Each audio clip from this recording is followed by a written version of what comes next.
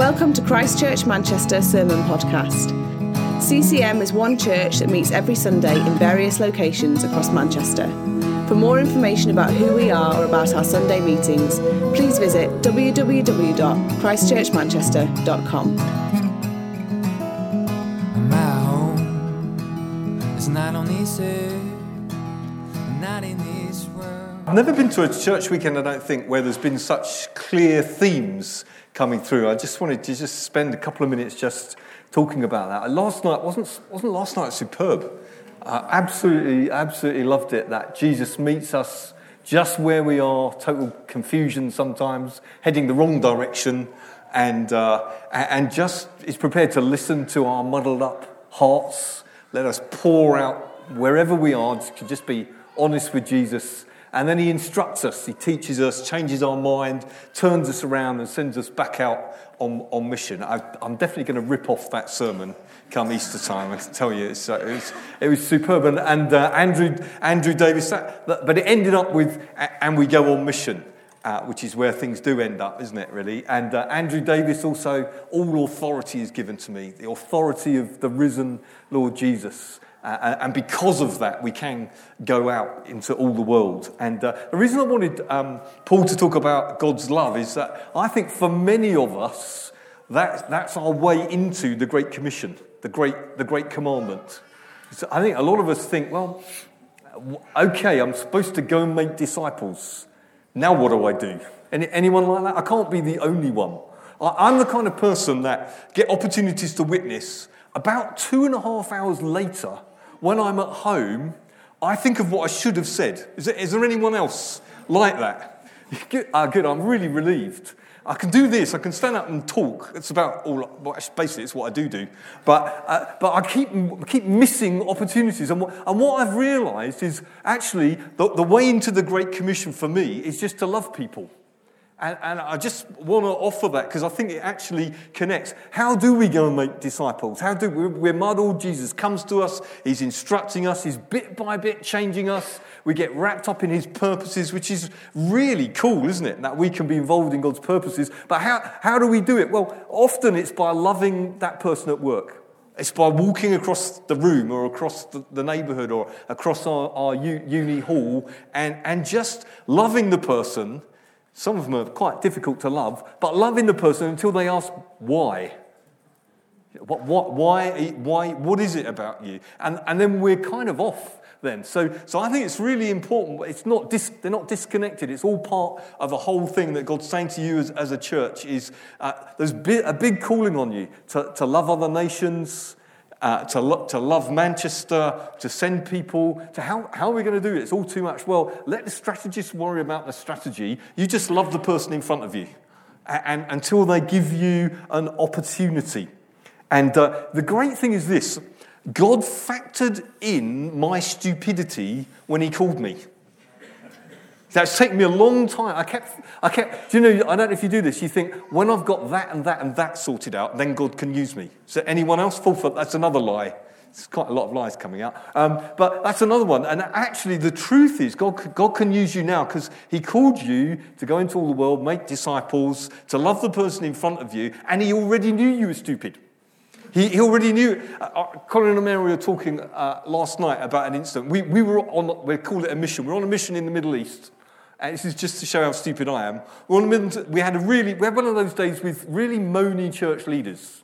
It was really tiring. We got back to the hotel and said, let's go and have a drink. Go upstairs, refresh ourselves, go down and have a drink and a debrief. So we get to the lift and there's a very, very wonderfully dressed woman outside the lift. And she says to us, have you had a great day, guys? So he said, yeah. And then I'm quite a friendly sort of guy. So we're in the lift and I say, have you had a busy day?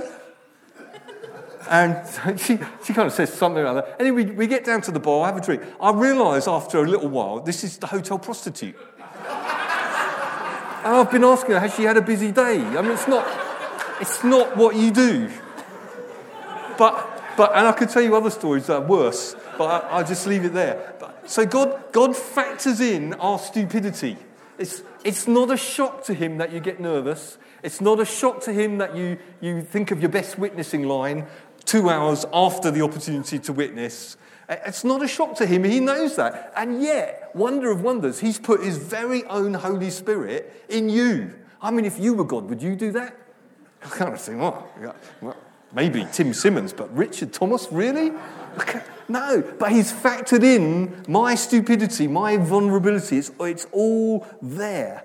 And God uses you.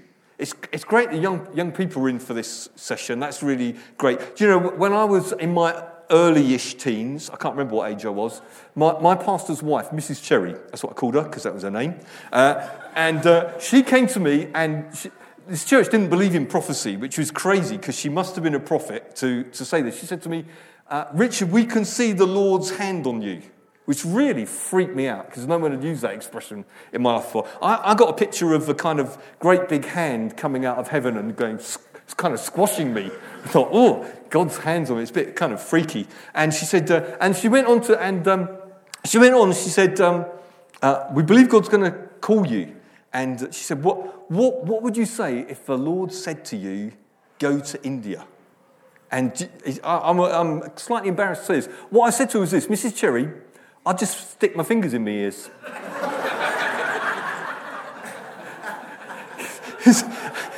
But God, and I was a Christian. I just thought, who wants to go there? And it is God's sense of humour that later on I did go there and many other places as well. But God factored in that I was cheeky and all of those things. He knows that about you. So, and I bet you've got reasons why God can't use you. All of us have our own little private, deep down somewhere in your guts somewhere, or maybe in your head, little lies that you tell yourself, reasons why God can't use you. And I've got them. You know, the first 3 years that I did this kind of thing, we were in a hymn, fortunately, in a church where they used to do a long hymn before the preach. They were kind of slightly charismatic-y. And so to keep everybody happy, you had a long hymn before the preach. And when that started, I would go out, be sick, have diarrhea, then come back in and preach. And that went on for about 3 years. So we all have our reasons, don't we? We've all got our vulnerabilities. But let me tell you, God can use anybody. My first preach, it was about a week, either a week before or a week after my 18th birthday. And this guy came, I've never forgotten it, it really helped me. This huge guy came in. Fortunately, there was not many people there for me not to look at while I preached. And he said, don't worry, Richard. If God can speak through an ass, he can speak through you. Which is kind of comforting, although kind of insulting as well, really. But so I just want to say, God can. Let's not go back thinking God spoke to other people about the Great Commission. God spoke to other people about planting another church. God spoke to other people about changing nations through our prayers and through sending people. No, speaking to every single one of us. We are all included. And church works best where it's a whole body filled with love. There's absolutely nothing like it on earth. The church is church is a weird thing as well. Don't get me wrong. You've only got to look along your road, you know. But church is a body filled with people filled with love, who know that we're all odd, but we bear with one another and we're patient with one another and we love those who come amongst us. Is like nothing else on earth. And we've just got a building. I'll just tell you a couple of stories to encourage you. We've just got a building. We've just started opening it in the afternoons. For people who just want to drop in. It just says free cake and prayer. That's all it says. And it's mostly, to be honest, mostly lonely people living on the streets. Mostly, not always. Other people just kind of wander in. And a Muslim lady wandered in recently. She'd been abused in the city where she had lived. And she's now in the women's refuge, single parent. And she wandered in and just someone just sat down. Sorry, I lose it emotionally. But if you want to meet someone almost as soppy as Tim, it's me. So anyway, this lady wandered in, and someone just sat down with her and said, "Tell me your story." That's not rocket science, is it? That's not knowing all the arguments for the existence of God or anything complicated. She said, "Tell me your story." And she told them lots of tears, lots of tea, lots of cake, and because we do that well. And they do, all they said to her was, "We just want you to know." And the lady said, "I don't know anything about Islam," which is kind of not the ideal thing. So I don't know anything about Islam, but I know God loves you. That's all she said. All the tears come, and they were to pray with her. Just fantastic, isn't it? And all that's happened is someone like you sat down and said, "Tell me your story." We can all do that, can't we? We can all do that. Last week, a traveller guy came in, a really ropey life. He came in, had a cup of coffee, wouldn't let anyone talk to him, and then after about half an hour, he went up to someone and said, "Is there anyone here who can help me get right with God?" I mean, that's even I would have something to say about that one. You know, maybe half an hour later rather than 2 hours, I don't know. But that's fantastic. And then there was a Ukrainian couple came in last week, and this really, really blessed me. She said, "We've been going round churches," they said, "we've been going round churches, and we've come to you because 4 of them said, if you want any real help, go to Hope Church." Now, that's slightly embarrassing, because actually we've got some great churches in our city. But it was also wonderful. If you want some help, go to CCM. That's great, isn't it? Not because the leadership team are the best ever, although they're great. Not because the music is that fantastic, although it's great. But because when you go there, you find the love of God. You find acceptance. And that love and that acceptance opens people to the message. Is that okay? I've got a guy called Fred down. This is my only witnessing success in the last 4 years. A guy called Fred down our road. And I'm not an evangelist, really. I just talk. That's all I do. Anyway, just before Christmas, we invited the neighbours round for mince pies and Christmas drinks. So Fred comes. And normally Fred just does a monologue.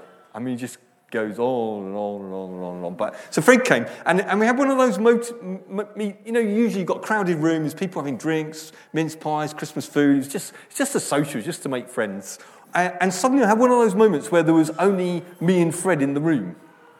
Everything kind of seemed to go silent. And he said to me, "So, Richard, have you always been religious?" Well, I actually wanted to argue with him about what religion was, because I hate religion. But anyway, I thought, no, this is not the time. So instead, I said, no. I was brought up to go to church. To be honest, Fred, I was going to give it up, but I nearly got struck by lightning. That's my testimony. I nearly got struck by lightning, dumped me in a puddle, scared stiff, and I couldn't think of a single reason why God would let me into his heaven.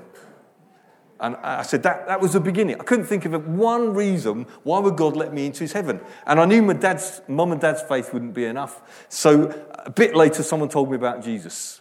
And that was it then. The room came alive again. Someone offered me a mince pie.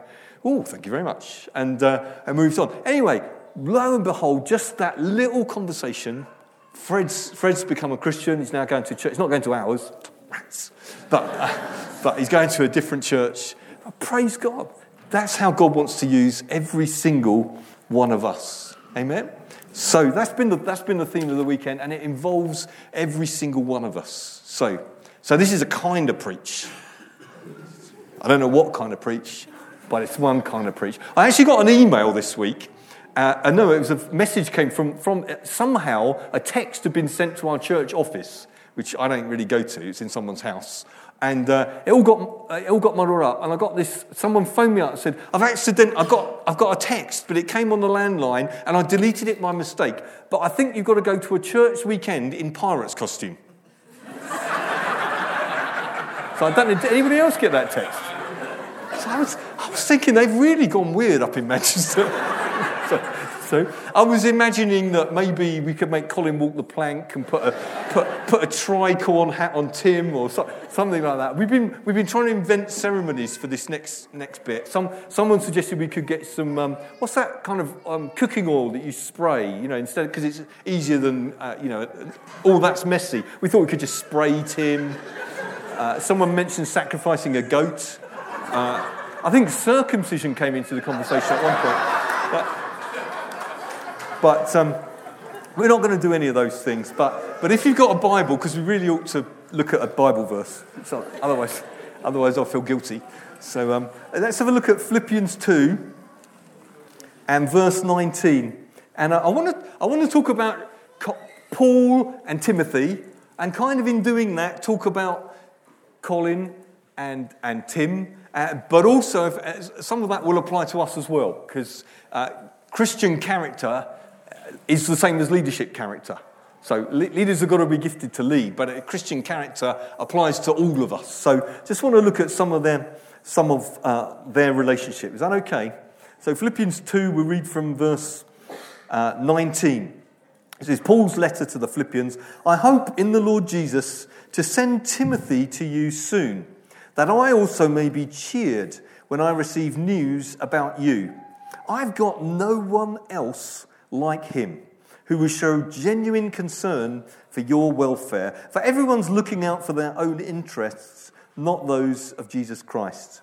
But you know that Timothy has proved himself, because as a son with his father, he has served with me in the work of the gospel. I hope, therefore, to send him as soon as I see how things go with me, and I'm confident in the Lord that I myself will come soon. So just kind of three kind of little headings, because that's a proper preach then, isn't it? Yes.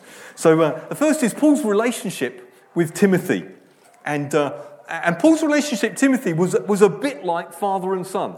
And he does actually call a few other people his son in the faith. But it was a little bit father and sonny. He'd been a spiritual father. He'd met Timothy. I read some of the scholars. They think when Timothy was about 15, he first met him. And then he met him again later and said, Timothy's useful. Can he come with me? And so he'd been a father, spiritual. I don't know if you've got spiritual mothers and fathers, but if you have, value them. It's great. If there's someone in the faith, I thank God for our family of churches. We've got kind of fathers in the faith that you look up to, and when you get stuck, it's just so great to have a spiritual father. And I noticed that phrase came several times in the little videos, didn't it? I was an absolute pain in the neck, but you spiritually fathered me. Aren't all kids a pain in the neck at some point or another? Some of you look surprised. It's obviously the ones that haven't had children yet. So it's great. So let's honour us. It's great. That video is great. It's so honouring of Colin and Mary, and that's great. If you've got spiritual mothers and fathers, some of you have got spiritual mothers and fathers in your congregation or in other places, other parts of the country, really honour them. Thank God for those who parented in this, and we kind of sicked all over them, and we misbehaved, and they just kept believing. I thank God for people that have believed in me when they've seen me at my absolute worst. And I'm not talking back in my youth. I'm talking after I became a church leader and made messes and mistakes. I thank God for people that said, that's okay, that's a mistake, you can grow from it, and still believe this. Thank God for spiritual fathers. And Colin has been that to Tim. He's been a spiritual father, and that's absolutely great. Of course, sons grow up, don't they? They don't stay down there forever. They grow up and become equals. You know, my son's now got where not long ago, He said to me, I can't remember, I was sounding off about something, and my son, who's, what was he? 32. Says how old I am. I can't remember how old he is. He's 32 now. He said to me, Dad, we discipline attitudes as well as behaviour in this family. you know you've been got when your sons, because sons grow up, they become equals. You know, a few years' time, will be looking after me, so I've got to treat him well. So Paul had that kind of relationship with Timothy. He also had a kind of leader and assistant relationship with Timothy. He says in verse 19, I'm going to send Timothy. So Timothy was sendable. He knew he was helping the main guy.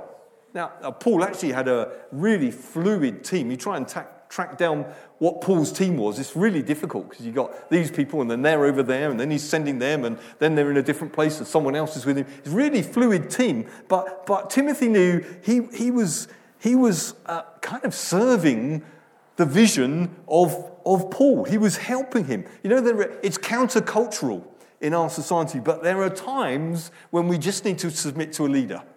We just need to kind of do what we're told. We just need to say, okay, well, I'm not sure that's right, I disagree with you, but I'm going to go with it. because that's the position God's put you in. And they had that kind of relationship. Timothy was sendable. Would you go and do that? Well, I'm not sure. I don't know if that's right. And anyway, the music's too loud. And anyway, I don't think we should start that church. And no. That's just so exhausting for leaders. It says in Hebrews, submit to your leaders. It's not like as in wrestling. I'm pinned down, I submit. It's a being biddable. That's what the word means. Being persuadable. And Timothy had that kind of relationship. Okay, Paul, if you want to do it, let's go. I'll help you. And Colin and Tim have had that kind of relationship as well. Tim's been willing to serve. Let's apply it to ourselves. Are we biddable? Or are we a pain? You can be a pain sometimes, but be biddable. And you don't have to stick with one. If it's a caricature that you're always a pain, well, stop it. be not a pain. Be biddable. Be persuadable. And serve. That's the way to progress in the kingdom of God. And then lastly, they're actually companions. They're friends. Essentially, they become friends. Paul doesn't say, Timothy served under me. It's not some kind of hierarchy. Some churches are a bit hierarchical. Some cultures are very hierarchical. But it's not like that. He says, Timothy served with me. We're mates in this. We're companions in this. We've been through a few storms together. For Paul, that was literal as well as metaphorical.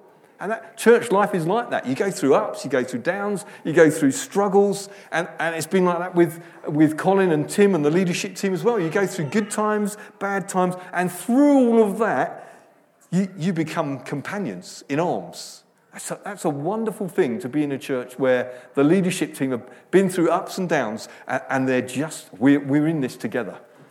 You're so you might not know you're blessed, but let me tell you, you're blessed to be in a church where that's your situation. So that's Timothy's relationship. It's father, son, leader, assistant, companions, mates, friends in arms. Paul's assessment of Timothy was this. He's proved himself. That's what he says in verse 22. That literally in the Greek words is he stood the test. He's passed the test. I don't know what promises you have over your life or what relationships you have or what ministry God's called you to, but all of those things are tested. That's just the world we live in. If you've got a calling from God, if you've got a ministry, if you've got a relationship, they will be tested. You have good times and bad times. You've got an enemy of your soul. Testing times come. And Paul says of Timothy, hey, he's stood the test. He's passed hands down. In what way did he pass? Well, he's dependable. Are you dependable? I've got people in my church. We've got this building now. And I'm learning if some people say they're going to lock up, they mean it, but it doesn't happen. You go down, you press the button on the padlock to get the gate open, it's already open. You go there, you got that door locked, the end one on the ends, it's still open. You go in, the water heater's still on, the lights are on in that. Do you know what I mean? Now let's be dependable people. Let's be people who say yes and we mean yes. Are you a dependable person? Or if someone asks you, hey, will you help with the coffee? Will you help put the chairs up? Will you do this? And you say yes, then you really do it. And if you can't do it, you say, look, this is cropped up. Well, I've just dropped down dead. No, something's happened. Something big's happened. Can I be released from that, please? So you're dependable. Someone can count on you. That's Timothy. That's actually Tim as well. He's a dependable guy. And then he says he's sincere, which means he's authentic. That's one of your values, isn't it? Yeah, Colin's nodding, it is. To be authentic. In other words, to be in a church where you can be yourself and be yourself as a leader with all the kind of funniness we have. That's a great thing. Be yourself. I've, over the years, let you into a secret, I've tried to be a number of people. And what I've discovered is, it's very annoying, they're always better at being them than I am. Have you noticed that? So I think it was Oscar Wilde who said, be yourself, everyone else is taken. It's true. But Timothy was an authentic, and he was particularly authentic in his care for others. So he's got a sincere, or he's a genuine guy. What you see is what you get with Timothy. That's what Paul was saying, and that's a great thing. And he's sincere, particularly in his care for others. It's a great thing, as you mature as a Christian, to become more self-forgetful. Of course, you have to care for yourself and care for your mental health and all of that. And that's not what I'm saying. But he was self-forgetful to this extent that his concern was, is everybody else all right?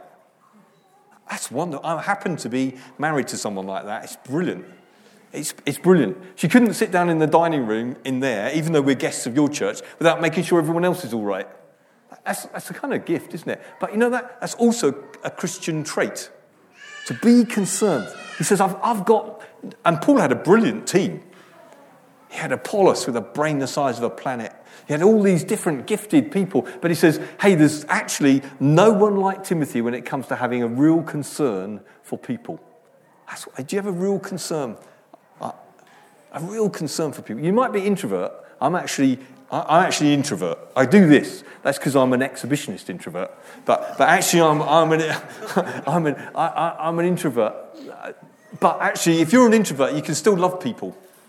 You just do it your way. You know, so extroverts do it their way. That's okay.